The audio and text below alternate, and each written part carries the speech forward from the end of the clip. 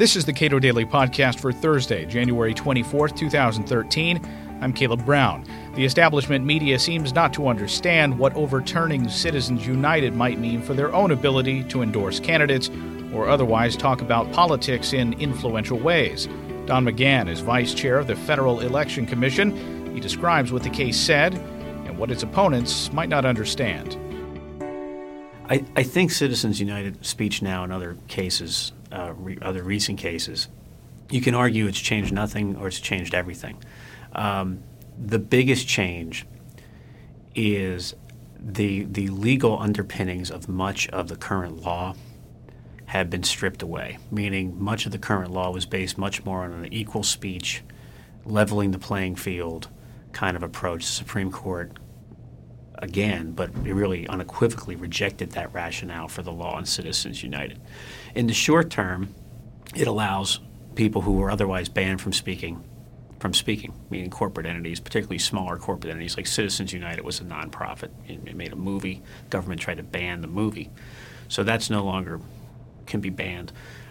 It also limits the power of government bureaucrats to regulate in that area. The other thing really striking about Citizens United opinion was how the Supreme Court took the FEC to task for its antics over the years. I mean, it actually went so far as to say the FEC's business is to censor. Wasn't a good day for a federal agency. For years, the FEC had continued to try to revisit prior case laws like Buckley and really try to regulate speech in a way that the court had previously said not to do, and yet it kept trying to do that. And hopefully now Citizens United will keep the government away from areas that really have always been protected by the First Amendment. So the chilling effect that government regulators had, I think, has been diminished significantly, which is why I think more and more people are willing to speak out now in politics than had been willing before. Do you think there are chilling effects with respect to disclosure? Absolutely. They're hard to measure, though, right? Well, they are hard to measure for two different reasons. One, it's tough to prove up data in an academic sense to prove whether somebody did or did not speak because of disclosure. In a way, it's kind of like the death penalty. It deters murderers, but can you really quantify? Can you really have someone say, gee, I would have killed someone but for the death penalty? You really don't get that kind of data. It's something you instinctively, I guess know. But two, we do have some record evidence. You do have cases in California, ballot initiatives and whatnot, where people were harassed. You do have this sort of thing, and the courts really haven't addressed this yet. Citizens United really does not get into, in any way, shape, or form, what the real standard is for mandating disclosure. The Citizens United didn't really make much of a showing, is how the court put it. Is the standard broken bones and bloody noses? That can't be the standard, right? It can't be that you have physical harm, because the court's gone broader, talks about economic harm, that sort of thing. So it certainly does chill. The courts have recognized the chill, and that's really going to be, I think, an issue that's going to develop over the next several years in the courts. What is the shape of reform to come, do you sense, from Congress? It's too early to tell. There will be some in Congress who introduce bills for more disclosure. That seems to be the theme. Some have made no bones that they are attempting to reverse Citizens United and still silence the same speech that the Supreme Court recognized as being protected by the First Amendment. You may have folks who come up with a more thoughtful approach, revisiting McCain-Feingold, perhaps, which recall was sold as a balanced compromise between eliminating negative ads and breaking the soft money ban with politicians, which it really did neither. Instead, it banned certain people from speaking and then regulated the party committees to a point where they've become not nearly as relevant as they ought to be. Parties have been a natural echo chamber for the candidates. It is disclosed. It is regulated. Probably even before McCain-Feingold more than it ought to have been. But now the parties really have had a diminished role, and I could see folks introducing bills to try to change that, because once McCain-Feingold was taken apart by the courts, what remains are very draconian regulations that put the federal government into state and local elections. Several members of Congress have offered constitutional amendments that you've alluded to, but they pay some lip service to this exemption for media enterprises. Mm-hmm. Under the First Amendment as it's currently structured, as old campaign finance laws were structured, there's no meaningful distinction that can really be drawn out between media organizations and people expressing themselves. Certainly not today. To the extent once upon a time someone could distinguish between the press because it was a newspaper or somebody owned a printing press and everyone else, those days are long gone. I'm not sure those days ever really existed. But today, who is the media and who's not the media is a question that one really can't answer. Whether it's you have a number of groups in D.C. that claim to be reform organizations, and they have someone that claims to be a reporter, and they have a blog, and they'll call and they'll represent themselves to be a member of the media.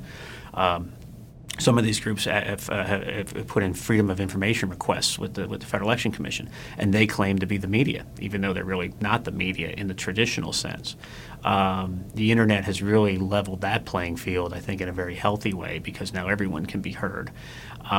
What has changed in the media itself, though, is mergers, the corporatization of the media, and the Citizens United Court really picked up on this, that how can you silence Citizens United from saying things about Hillary Clinton when the nightly news says that and more about everyone. You're selecting different speakers for regulation. The Supreme Court, regardless really of who's been on the court and how conservative or liberal they've been perceived at the time, have been clear that the media does not have any more right to speak than the rank and file citizen, and they don't have less rights. Most of the court cases were less rights, but they don't have more. Everyone is the same. Justice Alito has spoken about this. I've written about it even before Citizens United, that when you look at the media, what to do. Legislative proposal-wise, it's interesting because if you believe the syllogism that says disclosure doesn't chill speech, if you believe that premise, then you can trace out a syllogism that says, well, if it doesn't chill, and the court has said you can't treat speakers differently, then why is the media not subject to all this disclosure that everyone else is? Why should we not know? Now, I'm not suggesting we regulate the media, but that's where the logic of this goes. So either everyone has to file a bunch of reports or no one has to file a bunch of reports. You say that, and yet I think reporters, in large part, even when they're reporting on campaign finance issues, don't seem to understand that there is no meaningful distinction between the media and citizens expressing themselves. Reporters don't. Some do. I think the ones that have been around understand it. The more experienced ones, I think, instinctively over the years have learned that we're all in this together. But many don't, and you see this manifest in other ways. The idea of anonymous sources. I mean, sometimes they're stunned when a federal judge says, "No, you have to tell this grand jury where you got this information." Well, journalism school, I was taught this is sacrosanct. It's not. It's not sacrosanct. The government can get in there, and you do see this sort of thing. What's the difference between someone who makes a movie, or that's a documentary or an entertainment movie or whatnot? You look at Michael Moore made Fahrenheit 9/11. The FEC dismissed that complaint against that movie on this idea of it was commercial enterprise. They sidestepped the speech issue. But when Citizens United came around, well, that's not really they're a nonprofit. It's not a commercial enterprise. It's their first movie. You hear this kind of thing. You just can't differentiate between the two.